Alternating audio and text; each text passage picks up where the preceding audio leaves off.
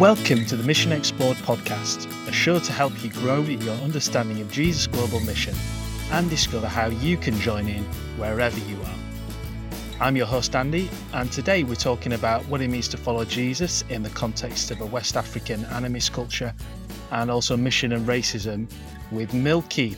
Milky, welcome to the show. Hello, thank you for having me, and I look forward to exploring this subject. So, Milky, tell us a bit about yourself. Where are you from, and what do you do day to day?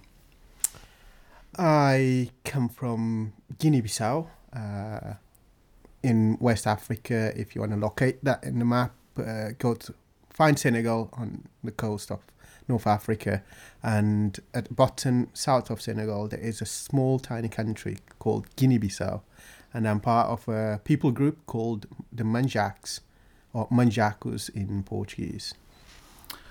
Okay, so you're here in the UK. What do you do at the moment? What's your job? I am a youth worker or Christian youth evangelist. I work with a British youth evangelistic mission organisation in Great Yarmouth area.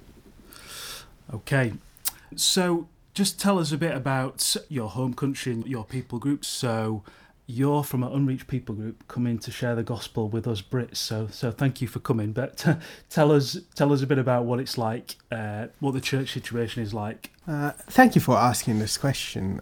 It's interesting that I personally never thought about the church situation of my own people group up until 5 years ago when we worked together in Asia, and you mentioned, your people group is one of those enriched people group, and that was, oh wow, is it? And then you kind of showed details, and then I became curious about learning more about that, and so I finally had the opportunity to visit my country and explore a little bit more what the penetration degree of the gospel into my people group was, and it's quite shallow. It's still very shallow at the moment.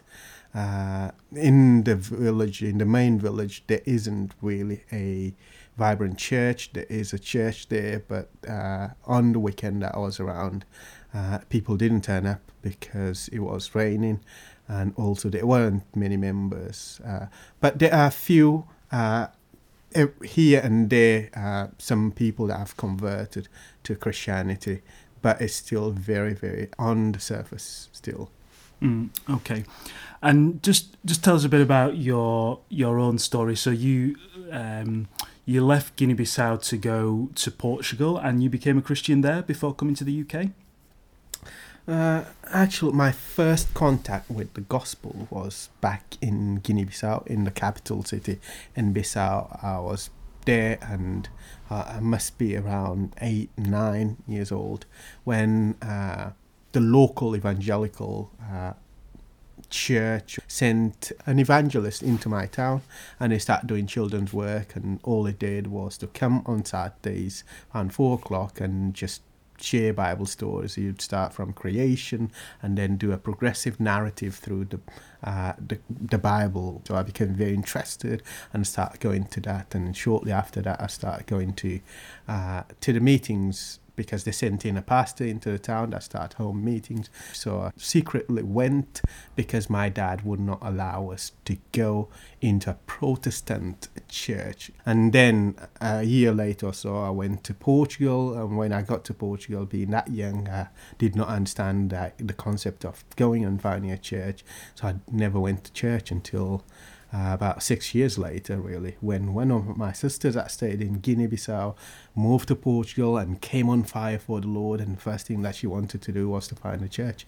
And guess who took her around looking for a church? I took her, we found one, Assemblies of God. We went in, we enjoyed it, and I kept going week in and week out. But conversion only took place a year later. Okay. That's wonderful to hear that story, Milky. But it sounds like there's a big challenge. And over breakfast, you were telling me there's a number of people from the Manjak people group who've become Christian tend to be the people who have migrated away from their village, who were less under the pressure of the family. So people who've gone to Senegal or to other places. So just tell us a bit about some of the pressures that they might be under if you're a Christian in an ordinary village in Guinea-Bissau? So when I went down August 2021, I was in the village where my mum lives, a fairly new village, and there is a small church there, and the church hasn't got doors, windows. It's just wall with zinc on top and no chairs there. Another 10 people come in, they won't have enough space for everyone. But what was remarkable about it is that it was started by 2 believers. But halfway, one of those believers, because of the poverty in the area, he married a second wife, a second lady, and he left the church and eventually got a third wife, leaving just one believer to kind of lead up the work there. He's got one wife, and he's got 4 kids, and he's looking after family. But sometimes in the 2-3 weeks that I was there, we couldn't have church service because he had to go work on the field in order to provide for the family. And so he did not have means really to survive, and he struggles big time.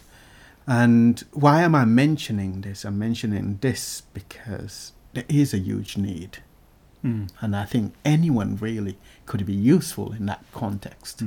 I was there on one Sunday, and you hear some outrageous things, like the struggle that began with Jezebel and Elijah.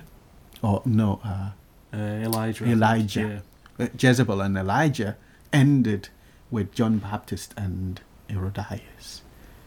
And so the spirit of Jezebel came through generations until it reached the time of John Baptist, and being the spirit of Elijah, that battle ended there. And so you sit there and go, wow, how did you come up with this? This is outrageous.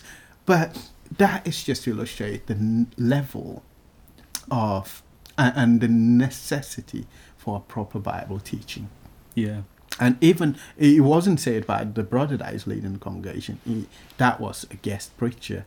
But for people that don't really know much about the Bible, it's easy to buy into that sort of story, into that sort of narrative. And in conversation with the brother that is heading up this work, he said that one of the things that he would like to do was to go and have ministerial training. That he himself has not been to a Bible school.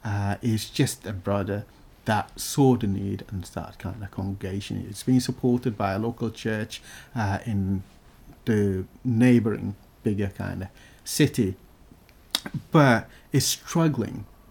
So there is a lot of needs there, and it's almost like a virgin territory really to do ministry, to empower local people, to teach local people, to show them how to understand and read the Bible. And some of the teachings, they could be corrected. But even though they don't really have that much preparation, they're still doing amazing work. I sat there humbled by the amount of work they're doing. They are reaching out to 4 other communities, even though they didn't have that much preparation. And that kind of challenged me, that we here in Britain, we have to design and think through and elaborate an infallible plan, as a results guaranteed, a successful plan before we go into the ground, before we start doing the work of evangelism. And these people, they just go and they learn on the go. And as they grow, the theology, one day they'll look back and say, how on earth did I say those things? But they're still doing it. And it reminds me that actually Paul corrects lots of churches because they were making mistakes. And who makes mistakes? Those that are doing. We don't make mistakes in the West because we're not doing. So that's a big challenge, not necessarily wait till we've got it all sorted before we step out and share the gospel. Absolutely, yes. Yeah. One of the other things that you have shared, Milky, is about your auntie and her wish for you to help with a funeral, and that's a big part of the idol worship, ancestor worship. And you had quite a lovely response to her, because as a Christian you said, I'm not going to do that, but you had another suggestion. So just tell us a bit about that. Yeah. Something really big about my culture is that the ancestors are very, very important. And I think sometimes when I read the Old Testament, I think, we understand that so well. And so for the elders of the house, there is like a sculpture that is bought and dedicated to them. And drinks are offered before them, and blood sometimes are offered to these idols. And so when someone kind of passes away in our culture, there is a funeral. And in that sort of funeral, everyone from the family, they do their best to honor the deceased person.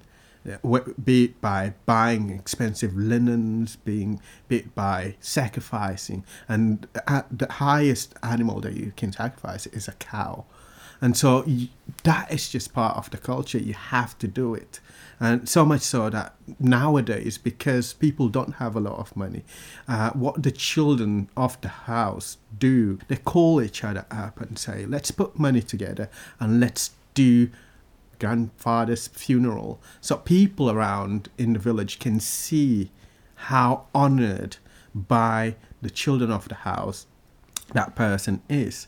And so when I got there this summer, one of my cousins came and she was explaining to me my duties and what I should do and what not. And one of our aunties sat there next to us as well. She was listening. So I said to her, listen, I don't really agree with these things. You know why? Because often we don't really know how these people live, these aunties and uncles. Sometimes they struggle in their last days, but we wait until their funeral and then we call people that have never had any contact with these aunts and uncles, and then we want them to put money together in order to do their funeral. I say, I don't agree with this.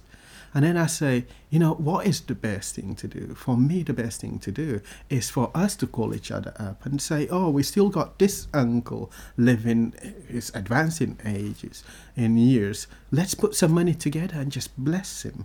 So we can buy some meat, buy some juice, and buy some drink, and just gladden his own heart. And the auntie that sat next to us, she paused for a minute and then say to my cousin, listen carefully to what he's saying. And that is just a story of how even though cultural norms hold people back and keep them locked into that dynamics of idol sacrificing, that they still can understand an aspect of actual now, if they bless me now, I'll be able to enjoy it. But when I die, no matter what they sacrifice, I will never enjoy that. Yeah. That's really lovely. And I think it's a cool story that, on the one hand, you're able to hold firm to your faith in Christ and not participate in the idolatrous funeral rites, but yet you had this alternative way to bless your family. So that was really cool. So your auntie said, listen to you. So she was sort of beginning to accept it a little bit. Yes, you could say, yes, she was beginning to accept it. But at the same time, she won't tell me, oh, okay, now you don't need to do my funeral, just do as you said.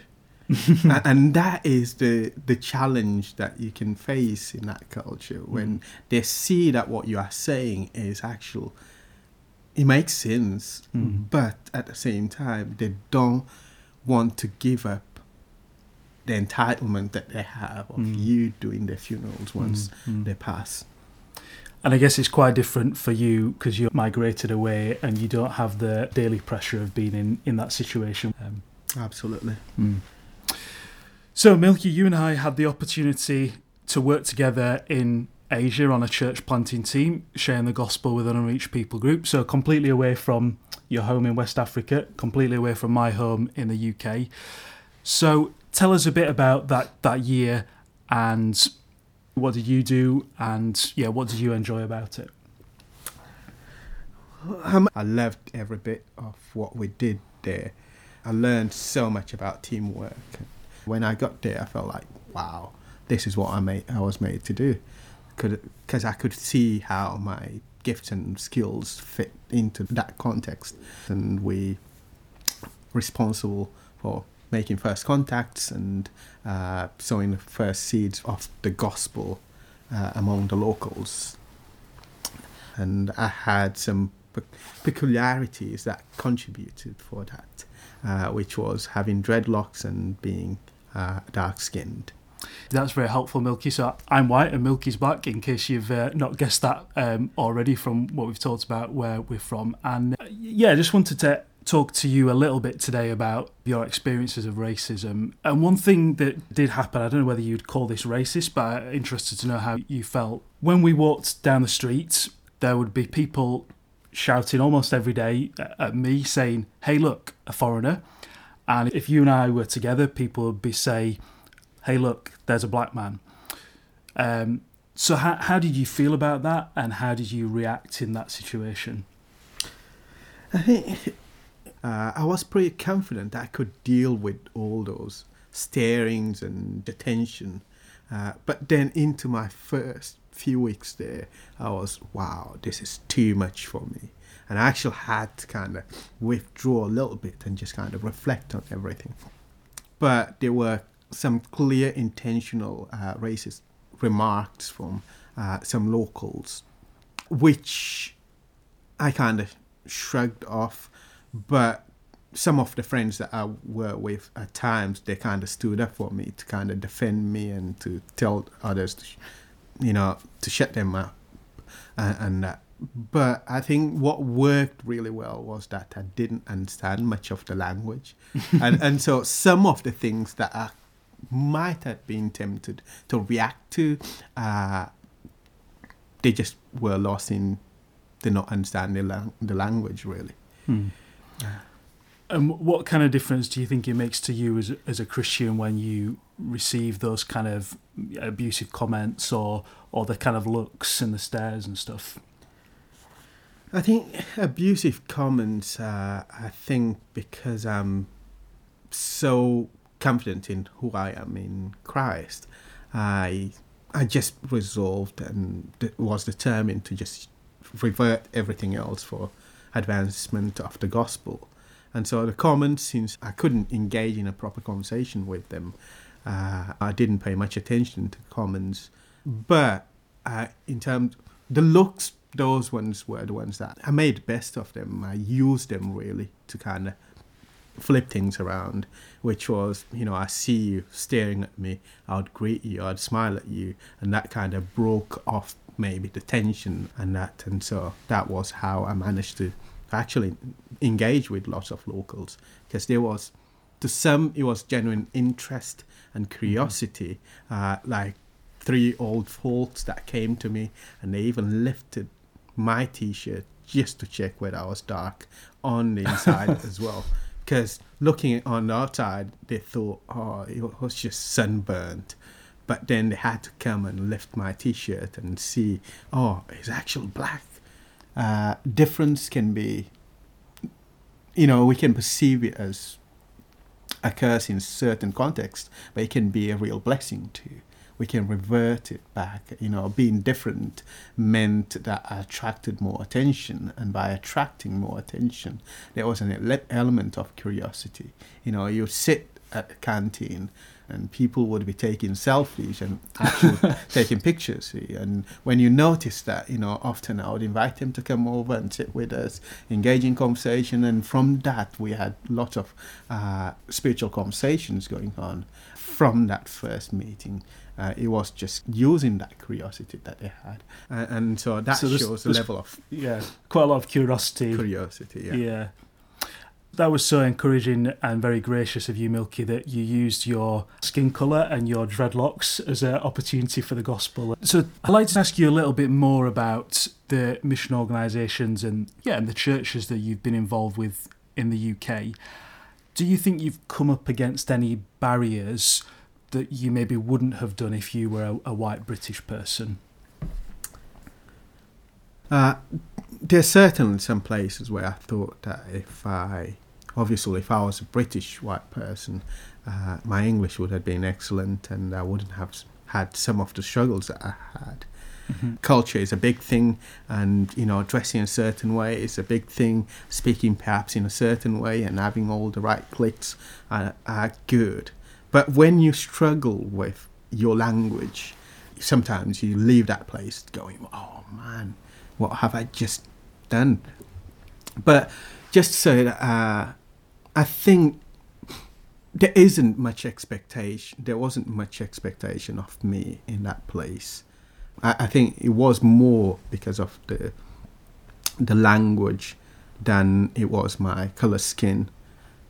Do you see any blind spots in the UK church with regards to inclusion of people from a different country, whether that's to do with their race or their customs or their language? I think in terms of language, I mean, there are some hidden assumptions really that people have, and certain languages that I use without much thought. And I was glad that with the wake of George Floyd's death, there was a discourse going on where people are re-evaluating things. And so blind spots, really, I think many churches are not built for multiculturalism. Okay. They very much think in a particular way, which those that are like us identify with, and we don't think about the others that are coming to join us. How do they do things? What can we do to accommodate them? And so we look after our own and don't really. Those coming from abroad, they struggle to fit into our culture because they are different from us. And I think that's not just a cultural thing or a blind spot. That's just where the church is at the moment in this country, where many churches aren't very missional. And because of that lack of missionality, they don't really ask the question, what do we do with these people visiting us? Or how can we reach out to those that are visiting us, that are different from us? How can we make them feel comfortable? So you told me a bit about your church. You have an English-speaking congregation and a Portuguese-speaking congregation, which is one of the languages that you speak. Mm-hmm. Tell us a bit about that. Do you think it's good to have that separateness, or is it good to come together to worship God? Because I guess if we're all one in Christ Jesus, being together is good, but if you can't understand what's going on, that's a bit of a problem. So how does that work in your church? I think it's important that you are able to worship in the language of your heart, because you can express yourself better to God and deliver better sermon. But integration, or bringing two congregations together, pose lots of challenges, and one of them is that who's going to give the first step? I want to interact with you, but I perceive you as someone that is closed. You turn to your friends and those that are like you, and for my security, I turn to those that look like me. We can come together for 5 minutes, but then we drift apart because we find comfort somewhere else. So it's harder work to be in that cross-cultural situation. It's hard, but I think it is not impossible. It requires intentionality, and it requires a strategy, really. You have to be really driven into bringing the two together.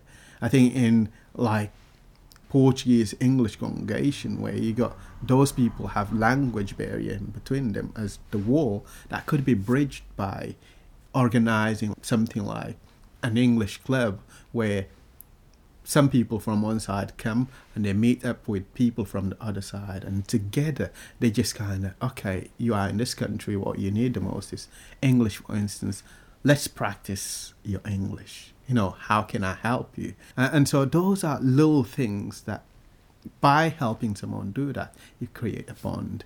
Yeah. And that way you can merge the two congregations in one, not because they fully understand each other, but they are working together. That's a really helpful idea. Thank you, Milky. And hope that some of the churches are able to put some of those ideas into practice. So I guess there has been a fairly long history now of white Christian missionary involvement in Africa. Are there any particular ideas about mission that have negative associations for you as a black African person? It's a big question because I've just recently done a master's in international development, and this has been a theme that has made me quite, not emotional, but there is a certain internal reaction to everything, really. And so imagine there is an African, there is an Asian, there is a South American, and there is an American, an English, and Australian. I want you to think about, who do you think are the top 3 people for the leadership of this team? Who would be chosen to lead that group? I don't know, I guess you'd hope we'd choose them on the basis of their spiritual maturity rather than where they were from. But yeah, probably in practice that's not the case. I would guess that it would be American perhaps first, and then Australian and British. Those would be the 3 to look out for. I'm talking about in a mission context. Yeah. It feels like the American got it all. Like the leaders of the organizations. organizations. The leaders of the organizations. Yeah. And, after that, you got either the Australians or the British to lead it. The African would be perhaps the last one to be chosen. And you would be, it has to be super, super outstanding, really, to be the leader of that particular group. Mm-hmm. In an international context. Mm-hmm. And if he is the leader, then the question is that people will have is, what is he good at? People will be questioning his ability to be on that senior position. And I think that is because of how we are conditioned. Mission comes from the West to other parts of the world. When a Western person goes to Africa to do mission, is a missionary.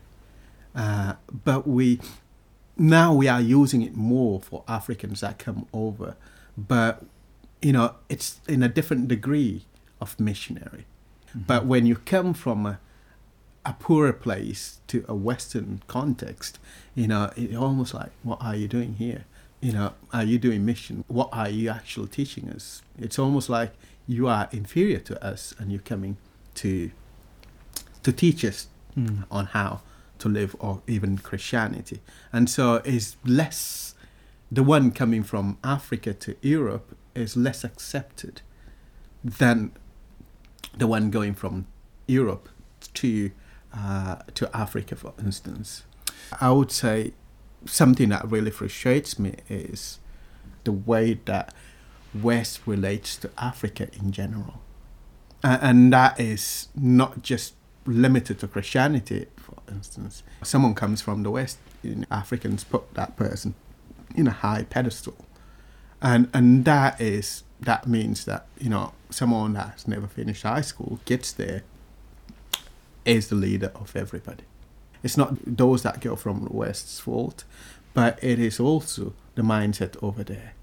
And I think there is a sense that when we do missions, when we get there, we don't just seek to lead, but seek to serve above all. I usually say to myself, when I go back to Africa and I start doing missions and a team of people come to join in doing that mission, they come to serve, one thing that I will literally do is you go and work with those people. Before you stand and preach, you will have to go and work with them. You will feel what they feel. You will experience a little bit, maybe a few months of, if you're going to stay for a long time, you do at least 6 months of just doing what they do. Okay, so do a normal job in that Just culture and learn what it's like. We'll learn what life is like. Go work on the field with them. When they go into the field to work there, go and learn the trade.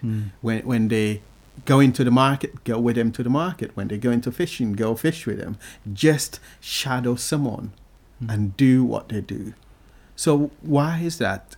So that when you stand up to preach, you don't just preach the life that you know in the West, but you preach a little bit about the life that they live there because you felt it in your own skin. And very often we fabricate ideas and we try to implement them without understanding fully the culture implications, the life, the hardship that people live in. We want them to live in a certain way. We want them to fit in certain molds. We want to change their, musicality sometimes and the melody that they play. And those things, that's part of contextualizations. But we still take baggage and try to kind of make those cultures in many territories similar to what we left back home. Okay, so you told us a couple of things about leadership in international missions, and then also thinking about our attitude should be one of humility and service. There's some really helpful ideas. So, final thing, Milky, the listeners of this podcast, some will be those who might leave home to share the gospel internationally, some staying at home but wanting to be fully involved in global mission as senders and supporters. So, can I just ask you to finish by praying for the people who are listening? Sure. So, I will pray. And Father God, I want to thank you. I want to thank you that missions is your heart, God. I'm always reminded of when you came back to life and you appeared to your disciples on that day. And the first order, the first decree that you release is go into all the world and proclaim the good news. Go and teach everyone to obey everything that I've taught you. And so this is your heart, Lord, that we go and proclaim and teach others what you have taught us, God. And Lord, I pray for those that you are calling today. I pray that they will go full of conviction and determination, God, to take your kingdom into the darkest place, to be light and salt in those places, God. God, I pray for conviction. I pray for your spirit and your power to be with them, God. I pray, God, that they will have protection against the works of the enemy, God. I pray, God, that their minds will be protected.